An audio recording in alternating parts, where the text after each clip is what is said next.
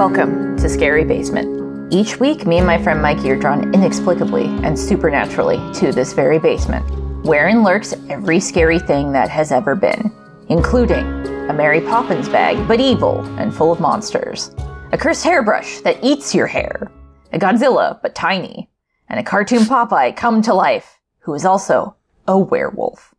I'm Roxy Polk. And I'm Mikey McCollar. Mikey, let's start out, as we always do, with the scariest thing that happened to us this week. So what went down in your life outside the scary basement that spooked you to your very bones? Roxy, I'm going to issue a big-time spoiler alert for the season finale of The Rehearsal on HBO Max. Okay. It's a Nathan Fielder program. I can't remember if I've talked about it. It's very much been a thing that's making me happy. But in the season finale of this show, Nathan Fielder, who is a person who is self-admitted, struggles to connect with people, does a lot of rehearsals where he practices different events. And so he's practicing what it would be like to raise a child. So they hired a number of child actors.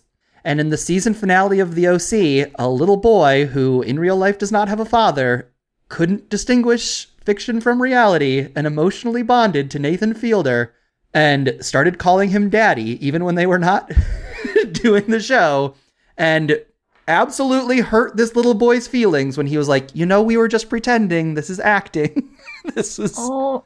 And the question is, did he go too far? And Nathan Fielder sure seems to think the answer is yes. The second half of the episode is him trying to make it better, and he keeps going and showing up to this little boy, and eventually the little boy gets better. So what's scary to me, ultimately, about this is somebody who also has anxiety about my ability to connect to people.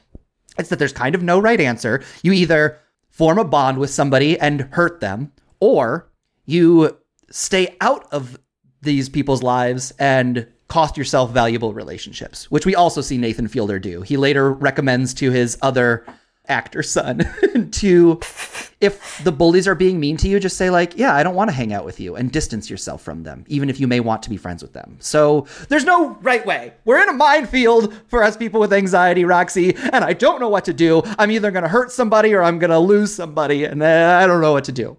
I think generally that is absolutely terrifying, and yeah, it's really hard to connect with people. This guy, though, he's an adult, and that's a child, and there's a power dynamic, and he should have known better to just not do that in this case. I'd say in this individual case, as someone outside looking in and who now knows how it went down, like, yeah, you shouldn't, maybe don't do that with kids, because they literally can't distinguish reality from fiction the same way an adult could. Yep. But I think the anxiety at the root of all of this that you're talking about, how it's difficult to connect with people, and yeah, you gotta weigh the... Nobody knows what to do. Yeah. I think as long as you're trying, I think you won't regret trying. Like, I usually weigh in my mind is, will I regret not having tried this or not, I guess. And that usually makes the decision for me. And then either way, I chose to do it, so it's on me if it turns out bad, I guess. That's fair. What's making you spooked out these days?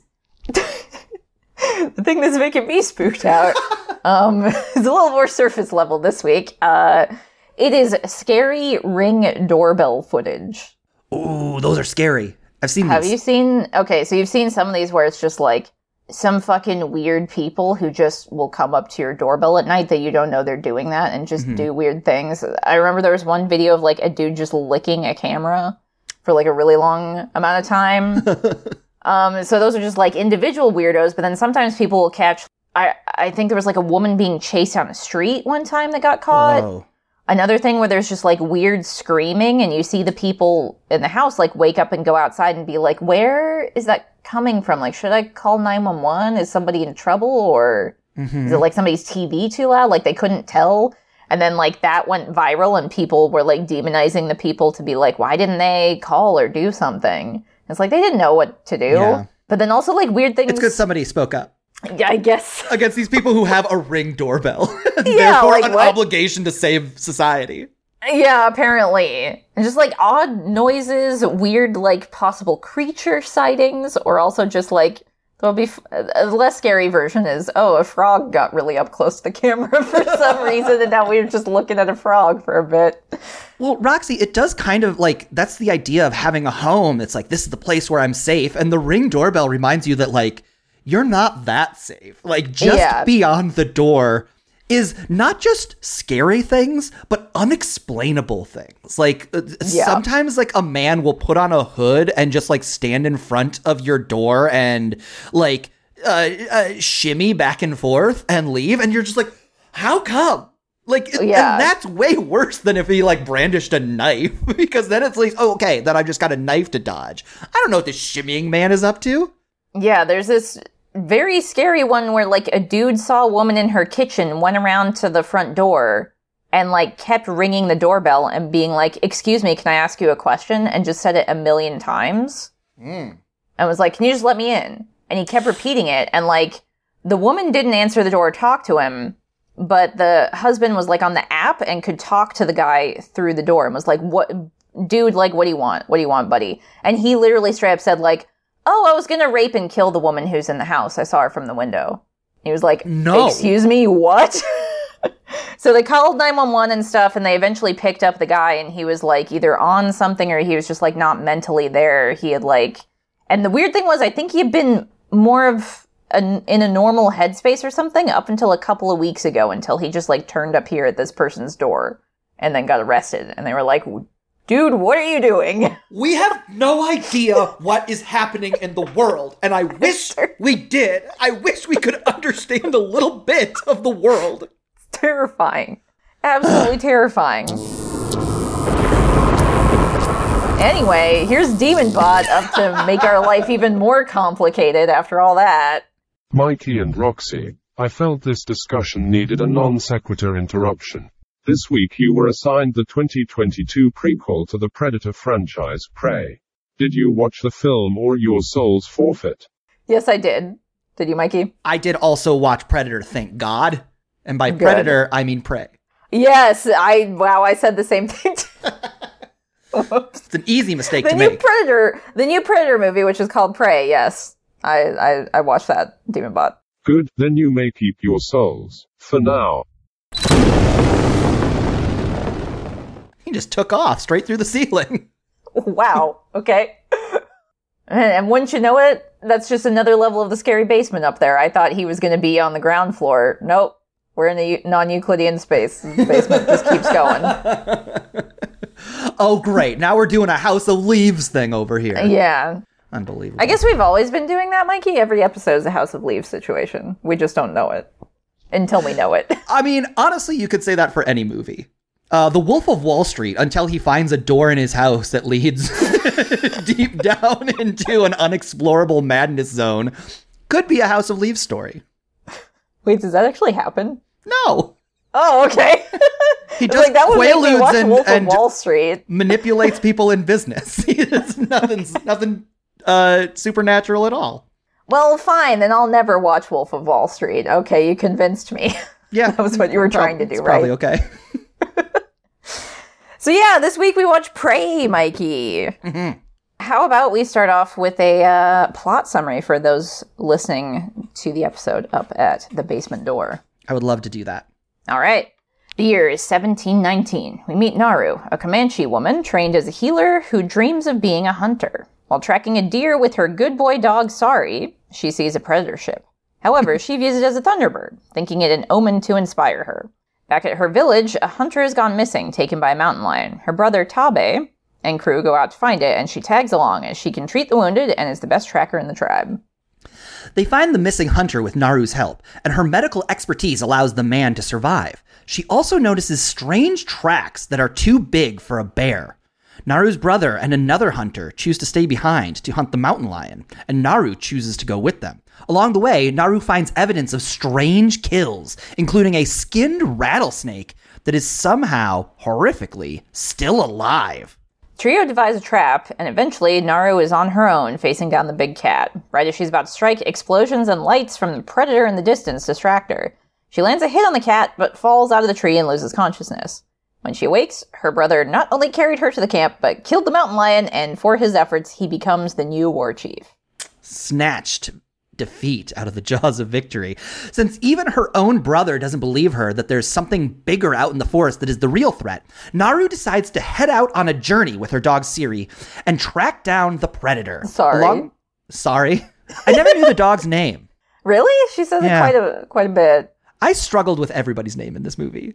Oh, okay. Well, if you're not used to like different like cultural names and pronunciations, it can be hard to keep track. Tough. It's tough. Naru decides to head out on a journey with her dog Sari and track down the predator. Along the way, she encounters a whole herd of dead and skinned buffalo, a truly disgusting waste of life, and she leaves a prayer for them. Shortly thereafter, Naru finds a bear and is attacked. Right as it's about to kill her, the predator kills the bear instead. A truly horrifying sight as it bathes in the blood of the bear and holds its corpse aloft. Naru manages to escape in the aftermath and is surprised by a group of her own Comanche tribe who are sent to forcibly take her back. They don't believe her about the predator, and then are absolutely slaughtered when the predator shows up. As Naru runs, she's caught in a trap by the bison killers, who are revealed to be a huge encampment of French trappers. The trappers beat her and cage her, and then have the audacity to ask for her help. When Naru refuses, they reveal they have also trapped her brother, and they threaten to hurt him if she doesn't comply. Instead, they just end up using them both as bait and tie Naru and her brother to a tree. Tabe admits that he could only kill the mountain lion because Naru had gravely weakened it, and that she sees the things that he misses. As the siblings break free, the entire contingent of French trappers are absolutely annihilated by the predator.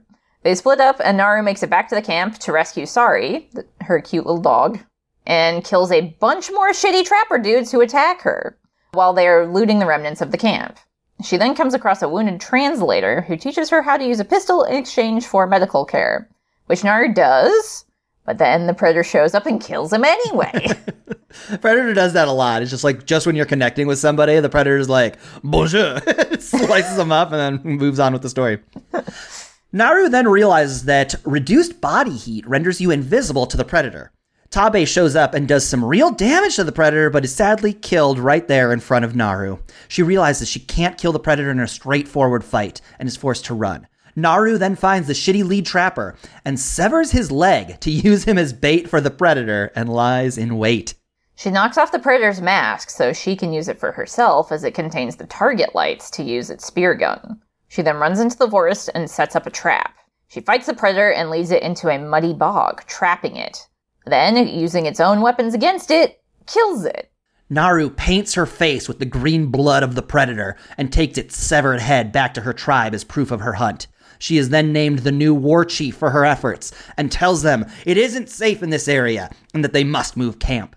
She has proven to the tribe and to herself that she has what it takes. And that is prey. That is prey. Big prey energy from this movie. Of all the movies I've seen, this had the most prey energy. You know, I gotta give it to you, Mikey. I agree. It does have the most prey energy. Roxy, I feel like the first shot of this movie is of this dog who I just learned is named Sari. And the whole time I was like, swear to Christ, if anything happens to this dog, I'll lose my mind. Yep. Yeah. Yep. And I think they knew that going in there too, that they were like, people are going to be nervous about this dog the whole way through, but don't worry. The dog is fine in the end. And it's actually like a reliable partner. I really liked how they used the dog in the movie, where it's helping her hunt and like corral her prey or distract. Like even with the final hunt with the predator, it like distracts it long enough for her to get it to work. Yeah, it's a good dog. Yeah, the only time the dog is really in peril is like when it's tied up and can't move, and then that like some of the looter trapper dudes, like one of them is going to try and take the dog, and that's when she goes ballistic and like kills a bunch of humans. Like there's this whole thing where Naru like can't take the shot. So many times she's given the perfect setup to take the shot and then just doesn't. It happens so many times, but then when her dog is in danger, then she does it like immediately, like a trigger, like a switch was flipped. Yeah. I guess. There is which this, is like, cool to see. This big, interesting theme throughout the movie. And Naru gets told this early on by somebody in her tribe, that you only get to hunt if it's for survival. You don't want to go hunting if you got something to prove to other people.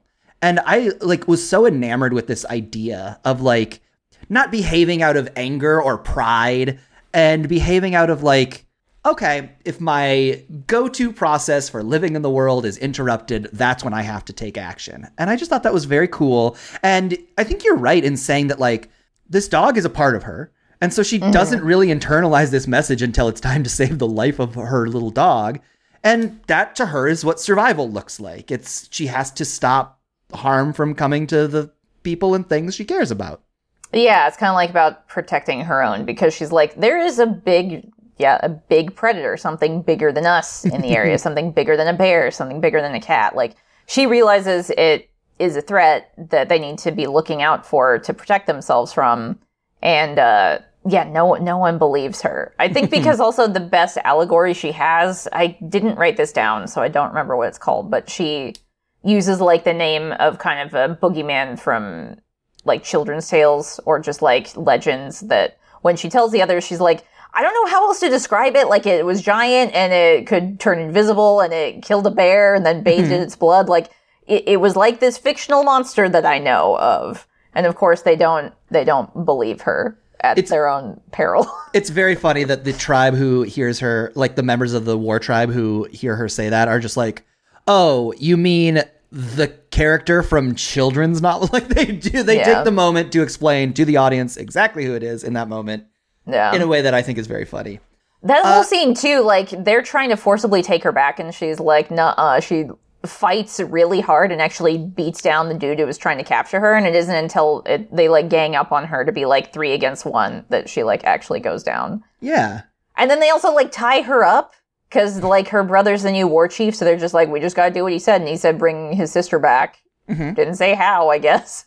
We'll just be a piece of shit and do it this way. Roxy, can we talk about what like a weird, cool setting this is? Like, this is not something you see in horror movies. Like, it's such an interesting place to take the Predator series. Like, I just feel like thinking about, you know, the sequels to Halloween or Maniac Cop. They're just like, it's more teens and it's in a new neighborhood. And it's just like kind of the same thing. Like, this is a completely different world, a completely different culture. It's clear why, like, we always talk about this, how, like, what is the big idea behind, like, Predator? It's about hunting, and hunting was a huge part of Native American culture. And so it's like, of course, that's why you take a hunter and put them up against a hunter monster. Like, it's so smart. It's so interesting. It's such, like, a great exploration of a kind of story, like, we never see, really. And I would even go so far as to say, it's like one of the most original horror movies I've ever seen. It's very cool. And I think taking it from this time period, I thought it was the coolest thing to just be like, what if all of the Predator movies were just like predators dropping on the planet in a different part of the world in a different time where people have completely different weapons? Like, it's honestly boring to see them fighting Marines in modern day, like with modern day gear. It's so much cooler to be like, what would people of the past have done? Like, they've got like a throwing hatchet. She has like a throwing hatchet and bow and arrow. And then we've got these French trappers who have the flintlock pistols, which, man, when they discuss like how you load them, I was like, man, how did humanity ever progress past ever using these? Like, what an arduous task. It takes like 10 minutes to load a single bullet. I would argue we could go back to that form of... I would rather, honestly. Like, all right, guns are about protecting yourself. Great. It takes 25 minutes to assemble the tools to reload them.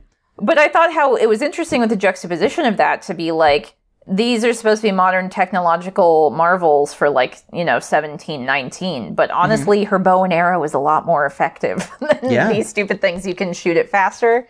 And when you see Tabi fight it, it's this really cool thing where like the Predator is in the middle and Tabi is like landing hits on it, like going around almost in a circle.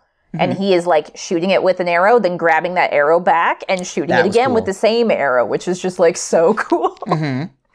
So it was really interesting the way that they took these weapons, which you could say like, oh, it's more primitive, but it's like, no, actually it's really versatile for a reason. And just because it was like, 300 years ago didn't mean people weren't smart and ingenious enough to figure out interesting ways to do stuff like this. It's almost like that they are plying their craft, right? It's like they are experts with a bow and arrow in a way that maybe hunters today are experts with a rifle, but maybe not. It's almost so easy to use. You can be an amateur and pick it up and use it. Like, they got really, really good at using their bow and arrows and using their... Do you think they actually had the... What Naru does in this movie is tie like a rope to the end of her throwing hatchet and basically gets the like God of War PlayStation 4 like press triangle to return the thrown hatchet to your hand option. You think they really did that in the Comanche tribes? That's a good question. I don't know, honestly. I'm definitely too ignorant to know any sort of deeper knowledge about that. All I can just kind of intuit is that when other people see that she did it, they like kind of make a joke about it. So it's like she came up with an ingenious way that works for her specifically and the way that she fights, but nobody else really seems to have done that or really even seem to realize what she did. They're like, oh, you just need to like be able to retrieve it. And it's like, technically, yes, but like that's so she can throw it out again much faster and doesn't have to walk over there. Like she found a much more efficient way to use an already existing weapon. And you see her like come up with the idea and then train with it and then pull it off, sometimes not as effectively. Like when she's stuck in the mud, it's like, what, it took her like 6 tries or something before she almost suffocated in the mud to use it.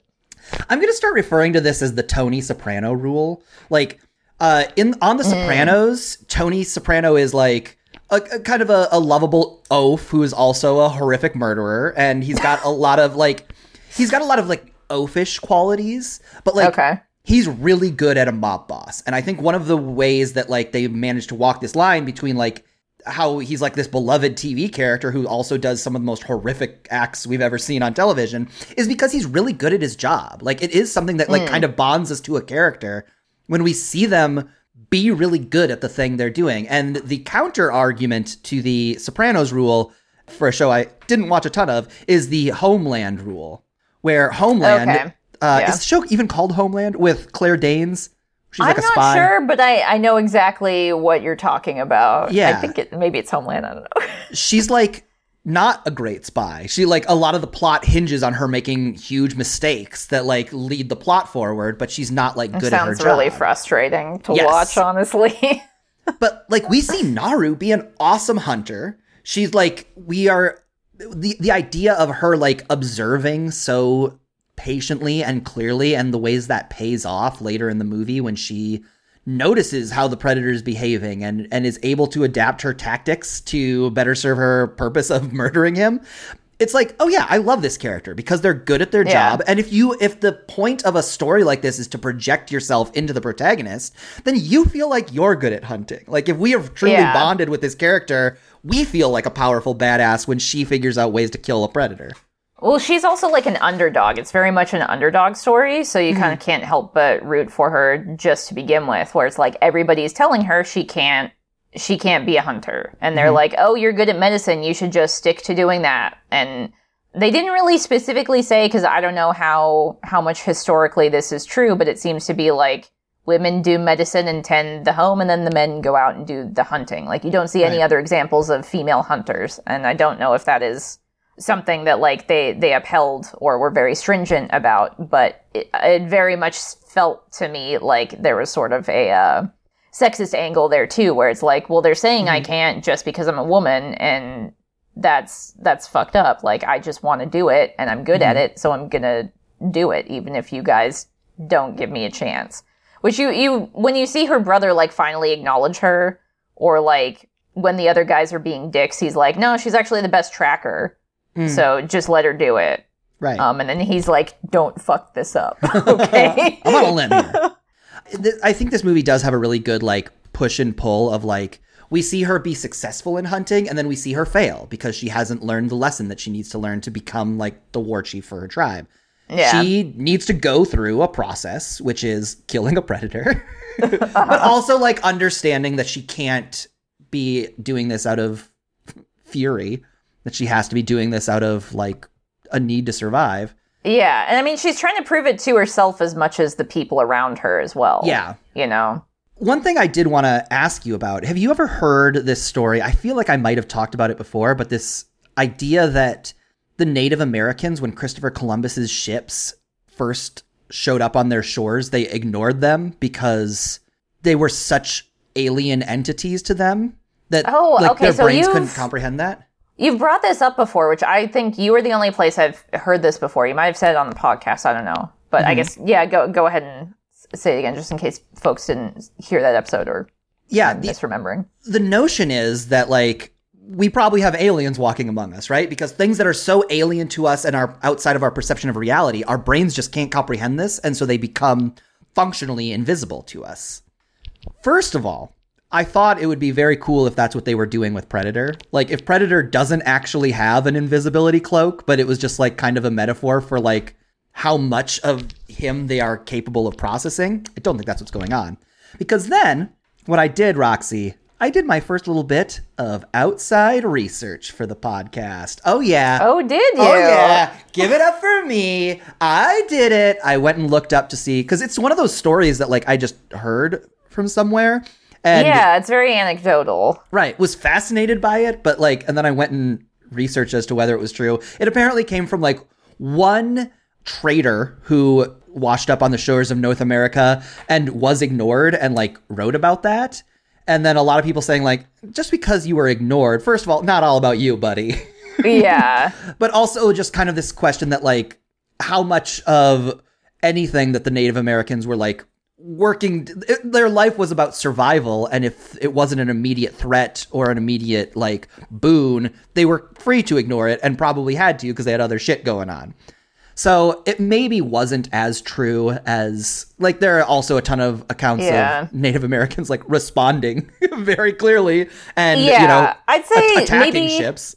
Maybe more like how it was interpreted here, where she sees the Predator ship, thinks it's a Thunderbird because she has no other perspective with which to gauge it. So I'd assume anything like that, they're going to view it through just, like, the lens that they know how. So it's like, yeah, that could be a sea monster over there. Those ships could be sea monsters. I can't tell because they're dots on the horizon. And I don't want to go near that because if I think it's a sea monster, that's not something I want to run into, you know?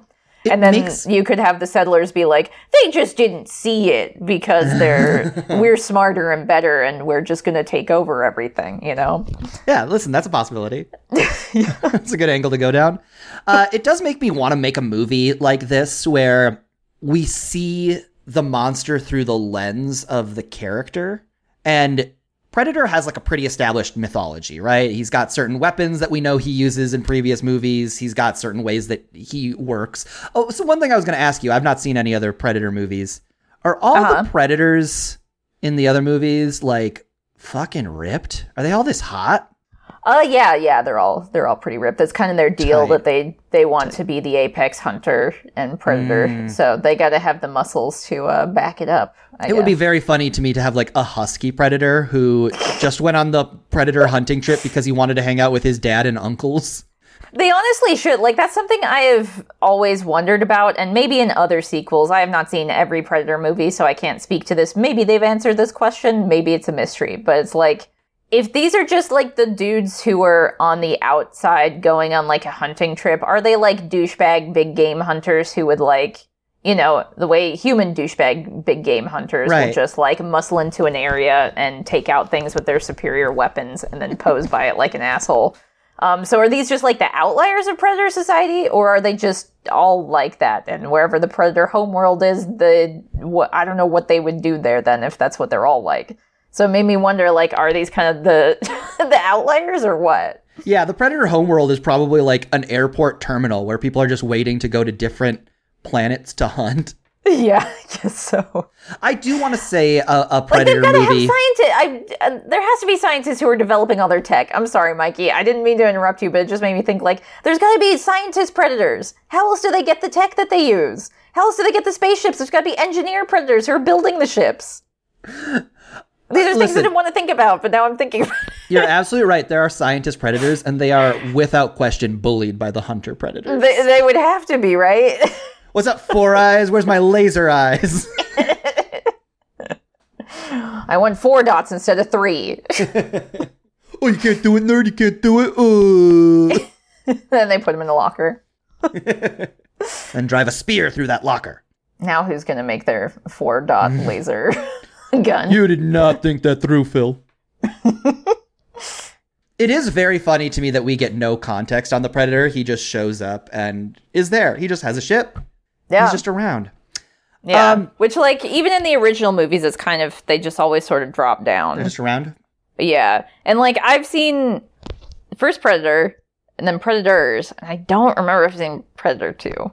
But that's basically the extent of my Predator knowledge. Okay. So if the backstories didn't get shined up there. yeah, which they totally did not. So, yeah.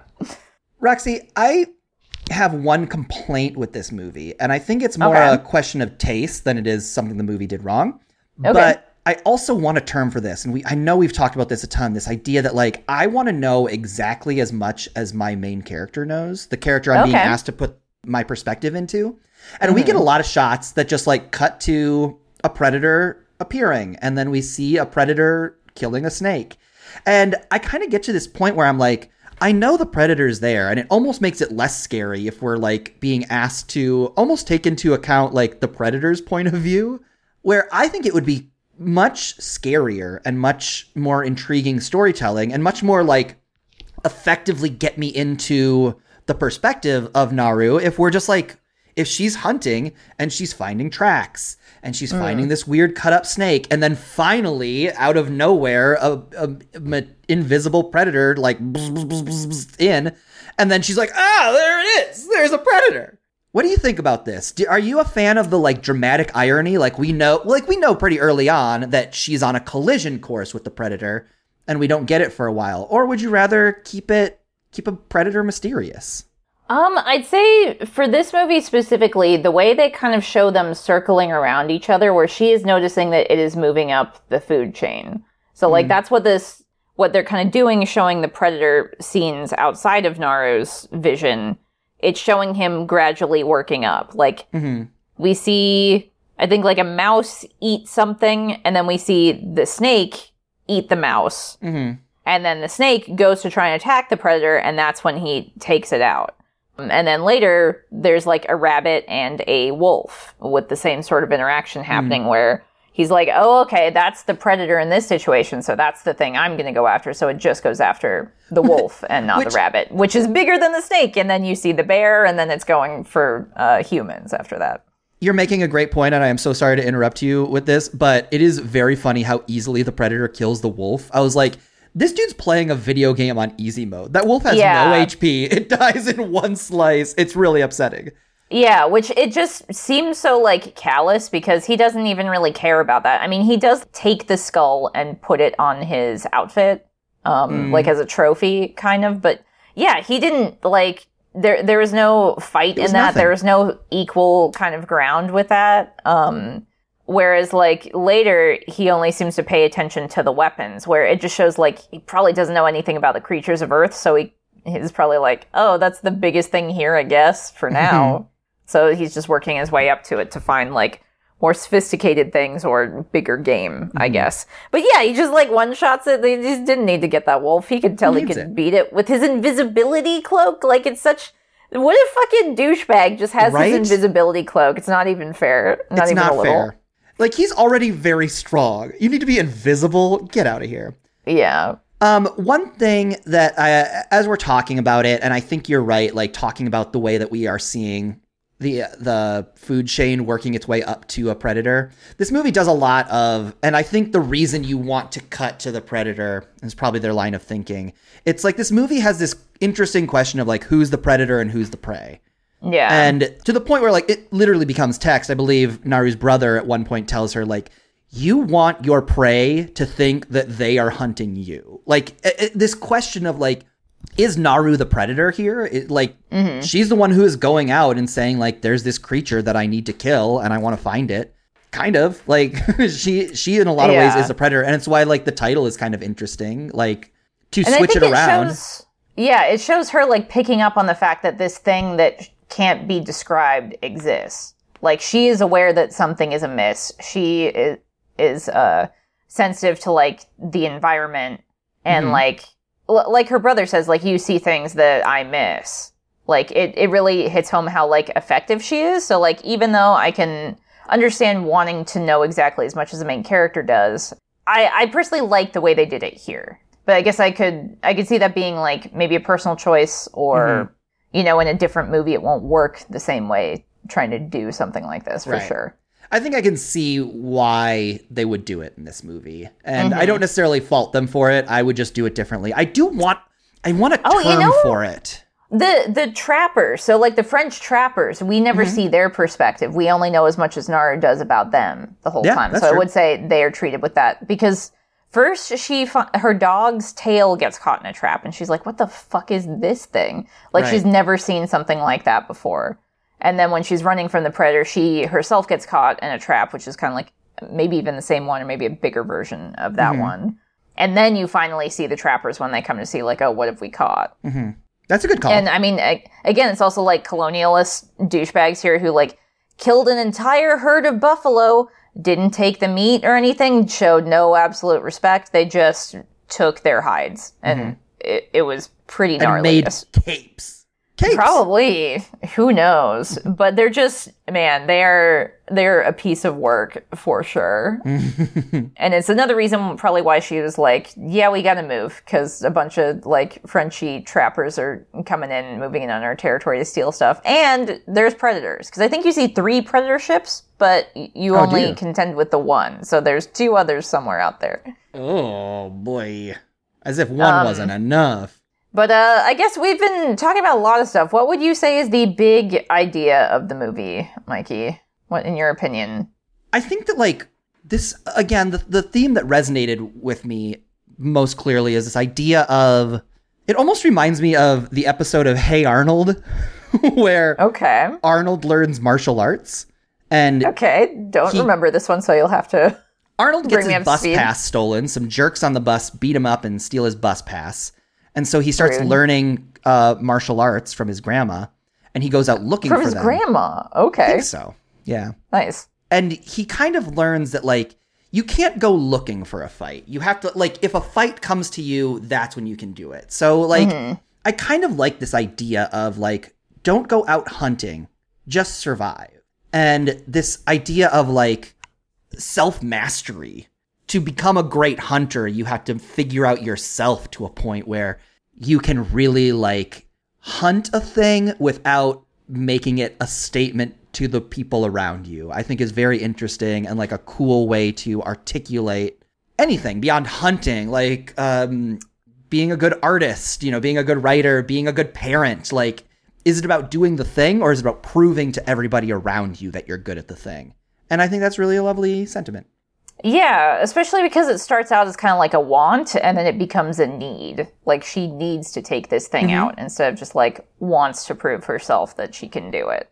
Right. Especially because, yeah, she also doesn't know if she can do it until she actually pulls it off. And I think it has to do with, like, her persistence and just her smarts and ingenuity. So, yeah, I'd say that idea of, like, self-mastery, self-knowledge is very, very important to the theming here. And in a very, like, Saturday morning cartoon sort of thing, like, believe in yourself and you can do it. It also has that sort of aspect to it, too, which I very much appreciate. Not enough movies have just, like, a cheering section at the end where they're just like, you did it! You believed in yourself! Especially with horror movies, like, I remember before we even started the podcast, I was like, man, Mikey, are you excited to talk about a movie that is not about grief? Because I sure am. We are exhausted by movies about grief. Especially when it's like, is this a different flavor or way to say this? Sometimes it is. Not always. Yeah, sometimes it's just regular grief. But yeah, it's great to see a horror movie like this. Also, we haven't really talked too much about the indigenous cast and how they very much, like, talk to experts, talk to actual individuals who are part of these tribes and communities to be like, is this something they would do? Is that something they would do? Is this legit? Is that legit? And then just have a lot of Native American actors as well. And I didn't start it to see, like, how it changes the movie, but I believe on Hulu there's a Comanche dub of this movie. Yes, which I wanted to watch it a second time with that to see what it's like, because it would be very cool. And I've heard it recommended that it's like, if you're going to watch it, that is the way to watch it. And I was like, that would be cool if I wasn't trying to, like, process several things at once while I'm watching this movie. If I didn't have to take notes during it, I would love to. So, Mikey, do you have a question for me? Boy, do I. Okay. All right, Roxy, pretend that you have 24 hours notice that you're going to fight a predator. Oh no. All right. What do you fill your backpack with to prepare? So I don't want to fight a predator, Mikey. Oh. So what I would do is just make sure I am beneath its notice. Maybe take a bunch of ice packs, some sort of other thermal insulator thing so it can't see my body heat. And maybe bring like a book or a Nintendo Switch or something and just sit there for a bit until it passes me by. Right. That's probably Which smart. is too bad because normally my instinct would be like, an alien, I want to be friends with it. But I'm pretty sure I can't become friends with the predator because he doesn't care about anything else. At least these ones, as we said, maybe if I'm able to talk to a predator scientist, maybe we could be friends. But I don't think these hunter guys are going to be my friends, Mikey. Yeah, if they'd sent one of those nerds down to Earth, I bet you'd have been fine. Truly. What about you, Mikey? What would you do to prepare for your predator fight? I, too, do not think I could fight a predator. I am not a strong man. I am not a clever man. I think it would be pretty over if I tried to engage the predator right away. So what I would do, Roxy, is I'd spend that 24 hours robbing graves. That's right. Digging up corpses, breaking those skulls off, and filling my backpack full of human skulls. I would trick the predator into thinking he had killed me. And then I would tumble out a skull, and he would be like, oh, darn. I got him. And then he would put that skull on his belt, and he would continue on his way. Are you gonna how are you gonna mask your existing living, breathing head, though? Oh, with a cold towel. Okay, sure. I'm gonna be very hot. Like I'm gonna run for a long time, but then I'm gonna wrap a cold towel in my head, like one of those guys who Jack Nicholson right after he gets surgery in the first Batman movie. Like I'll have a cold towel wrapped around my head and just my eyes peeking through. And I will be running. I guess I just need one skull. I guess I just needed to rob one grave. I don't know why I would rob multiple. But then I just have my skull. The spinal. Why am I just the spine? Spinal. Excuse me. Yeah, the spinal spine. Get it with the spine attached because that's usually how they do it. It's a good call. That's a good call. Yeah, I'll grab the spine too, and then I'll just be running, and I'll quick pull out the towel and wrap it around my head, and then I'll stumble, and I'll throw the spine and head forward. And Predator will grab it, and he'll put it on his belt, and he'll say, my job here is done. And then he'll go back to Predator Planet and kick back with an ice cold Predator beer. There you go. Show off his skull trophy to his uncle and his dad. And then his uncle and his dad bully him. And that's why he goes to work and bullies the scientists. Wow. Yeah, man. It's a circle. Toxic. So, Mikey, on a scale of 1 to 9, because the number 10 does not exist in the Scary Basement, how likely is the events of the movie Prey to happen in real life? You know, I said a 7. Okay. Just because, again, it's one unusual thing. It's a predator. That's pretty unlikely, but not crazy. You know, something unexplainable could happen at any time. I deducted a couple points because, or I'm sorry, I added a couple points because I did like the way that the tribe did not work together. They were could have come together and conquered this obstacle in theory, but they didn't. They just there was infighting, there was doubting a woman. They were just no, it's not going to happen. And that felt very realistic to me. Yeah, what do you think? Actually, I said 9 out of 9. Wow. Okay. Because it was shitty dudes telling a woman she can't do something even though she 100% can't. Yeah, every day. Yep. Every day. Explaining something she's an expert in to them. Yes, exactly. It's a cool move. So, Mikey, last week we made a bet. Mm-hmm. So the bet was, does the third billed actor survive, according to the IMDb credits for this movie? I said yes, the third billed actor will survive. And I said no. And, who did that third billed actor turn out to be? He was the Predator himself. Yeah. I don't know how to pronounce his name. I wrote Dane DeLiegro. Oh, that's the actor? Yeah. I don't know. What nationality is that? Nobody knows. Okay. It's impossible. Nobody could ever know. Do you think he's as ripped as the Predator is? I mean, I should hope so. Otherwise, I feel like I've been lied to. Yeah. Kind of feels like the one criteria you need to play the Predator. You need to be tall and ripped. There you go. So, Roxy, you are going to get that point. You said he does not survive. The Predator is, of course, killed. Poor Predator. Hoisted by his own laser-sighted petard. Truly. That means the total bet score as it stands. Roxy with 28 points. Oh my god. Okay. Mikey with 22 points. Mikey. Ty with 2. Something will happen at 30. Okay, Mikey, I don't know if I'm prepared for 30. You got to start getting some wins in here, I'm okay? gonna try. Okay.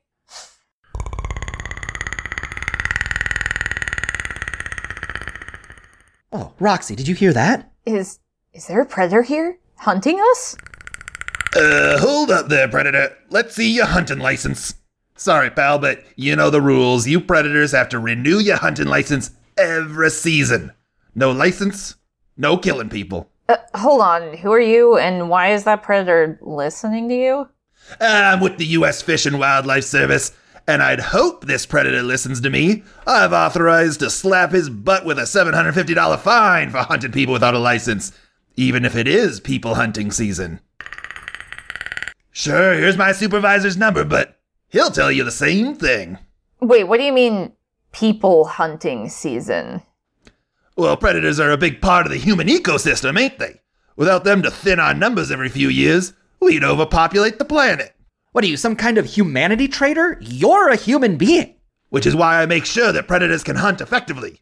We made a projection of what a predator-free planet would look like, and you know what color the Earth was? Blue and green like it is now? No, it was a blob of fleshy brown and pink. Without predators, humanity would run rampant, occupy every square inch of the planet. Just leaving your house and walking to the sidewalk would be like trying to get to the bar at a concert. Oh, I had no idea. Thanks for everything you do. I imagine it's tough to work with predators to hunt us. No, it's still not okay. You let monsters hunt people. Ugh, you sound like those a-hoes in PETA. See, even PETA doesn't like human hunting, and usually they only care about animals. No, not PETA, PETA, with an H. It stands for Predators for the Ethical Treatment of Adult Humans. Oh, there's like an H on the end. Yeah, you can't hear it. See, PETA's run by angry predators who say we shouldn't hunt humans. They splash breast milk on predators who wear human skulls to red carpet galas. Frickin' wackos. Look out, the predator's back. Oh my god, it just materialized out of nowhere. All right, pal, you know invisibility cloaks aren't permissible under code 20.21J. That's gonna be a demerit. Oh my god. Oh, Jesus, he stabbed him. And killing me without a license? Oh, that's another demerit. Those do not leave your permanent record for a couple of years. Okay, Mikey, you just want to cover that up with a rug or something and we can step over there? Yeah. I have nothing to do with this. We could mop this up, but I'm not going to. I might. Is it cruel to hire a maid service down here in the scary basement?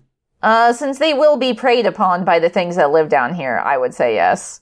Plus, there's got to be some sort of wraith or ghoul or zombie who would appreciate like a fresh dead body, maybe, and could take care of it for us. So then, no cleaning required. One thing I know is not going to be doing any cleaning up around here. The Demon Bot. Excuse me, as a demon robot butler, I work in the service industry and would never allow a fellow cleaner to come to harm. Anyway, you successfully reviewed Prey. Your souls are safe for another week. For next week, you must watch the original 1980 classic Friday the 13th. Okay, Roxy, so for next week, we will watch the original Friday the 13th. How's that strike you? Damn, I have never seen this somehow. So Wow. this is going to be fun. Really, the I'm excited. origin of slasher movies, if you ask me. It's funny that we watched The Final Girls before we watched this. I feel like it should have been one after the other. Yeah, it's real call and response in reverse. We're getting to it, though, so that's good. I'm excited to watch this. Roxy, we of course have to make a bet about Friday the 13th. That goes without saying. I feel like the first slasher movie, is perfect for a kill count. So how many kills do you think will happen in the very first Friday the 13th? Okay, it's like an establishing movie, like for the whole genre, and they've got like a bunch of camp counselors, I'm sure. So I'm gonna say 10. I'm gonna assume all those camp counselors die. 10. I'm going to say 6. I feel like kill counts, like this is an older movie. It's from the early 80s. Yeah, that's a good point. Sometimes they don't have as much as you'd think. They very low body counts in those early ones. I feel like the first Chucky movie had like, what, 4 kills? Get out of here. Yeah. Okay. Crazy. Well, So, that's locked in. That's locked in. All right, Mike, you've been talking about a lot of spooky, scary, alien huntery, gonna kill you things today. Ripped shoulders, though. We talked about a lot of ripped shoulders. Like, like that. muscular or like torn in half because the predator killed you? I meant muscular. Oh, I don't think okay, anyone. good. I don't The remember good anyone getting their kind. shoulder ripped out. But damn, that guy's been doing some overhead presses. Know what I'm saying? Yeah, a bunch of crunches too. Got that 6-pack, 8-pack, however many predators have. But what has been making you happy this week, Mikey? Let's end on a happy note for everybody. I love this. Yeah, what's making me happy this week? It's a little video game I like to call Wave Race 64. What? Okay, that was not the video game I expected you to say. Absolutely not. 64. Did you break out your old like Nintendo 64 or? It just launched on the Nintendo Switch Online Nintendo Oh, 64. okay. It just came out again. It's a game that I actually just recorded another podcast about it today, so I'll plug Oh, that. truly? Video Games, a Comedy Show. We'll pop the link in the show notes.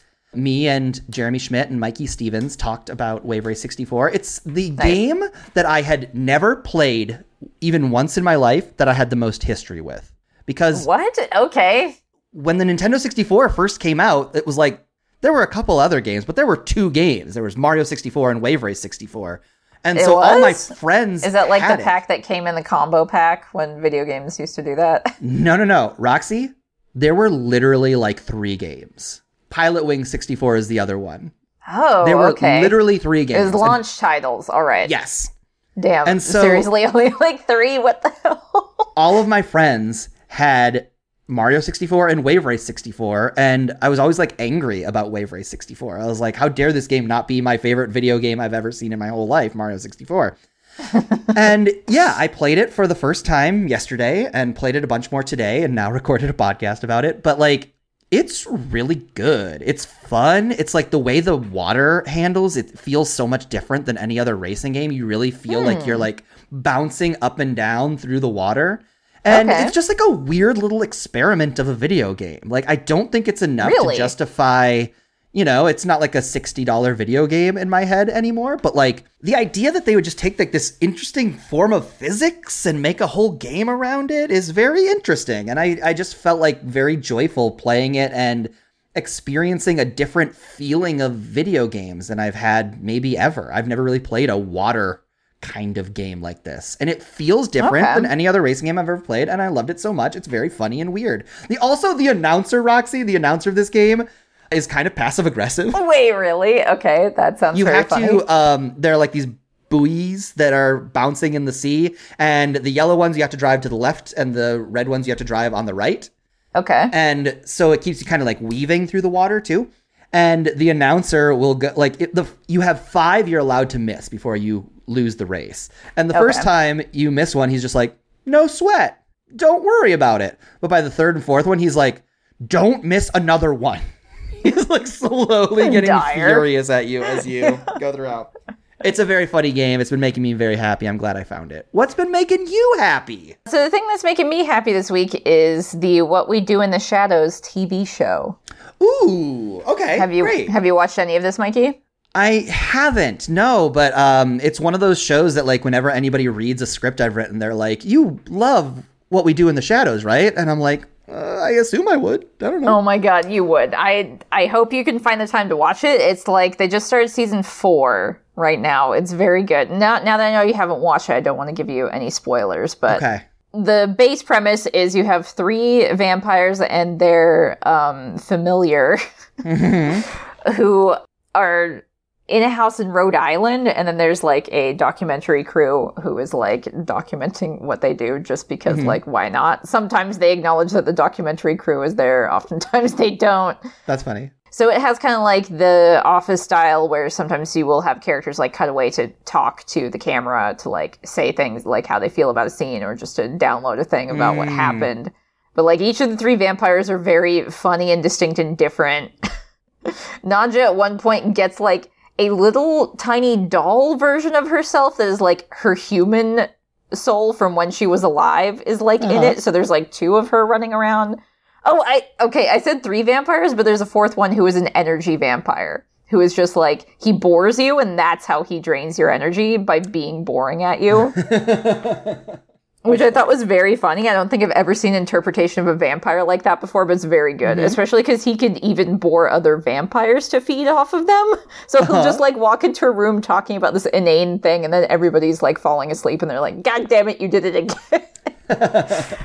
And then their familiar guy, who is named Guillermo, he is like my favorite. He's got to be like everybody's favorite. I love all of the characters, but Guillermo is the best. He's like been serving them for 10 years, and he wants to be a vampire so bad. That's why he's serving them. But like, they treat him like shit, and it doesn't seem to be in the cards. Every time he thinks they're going to finally turn him, they don't.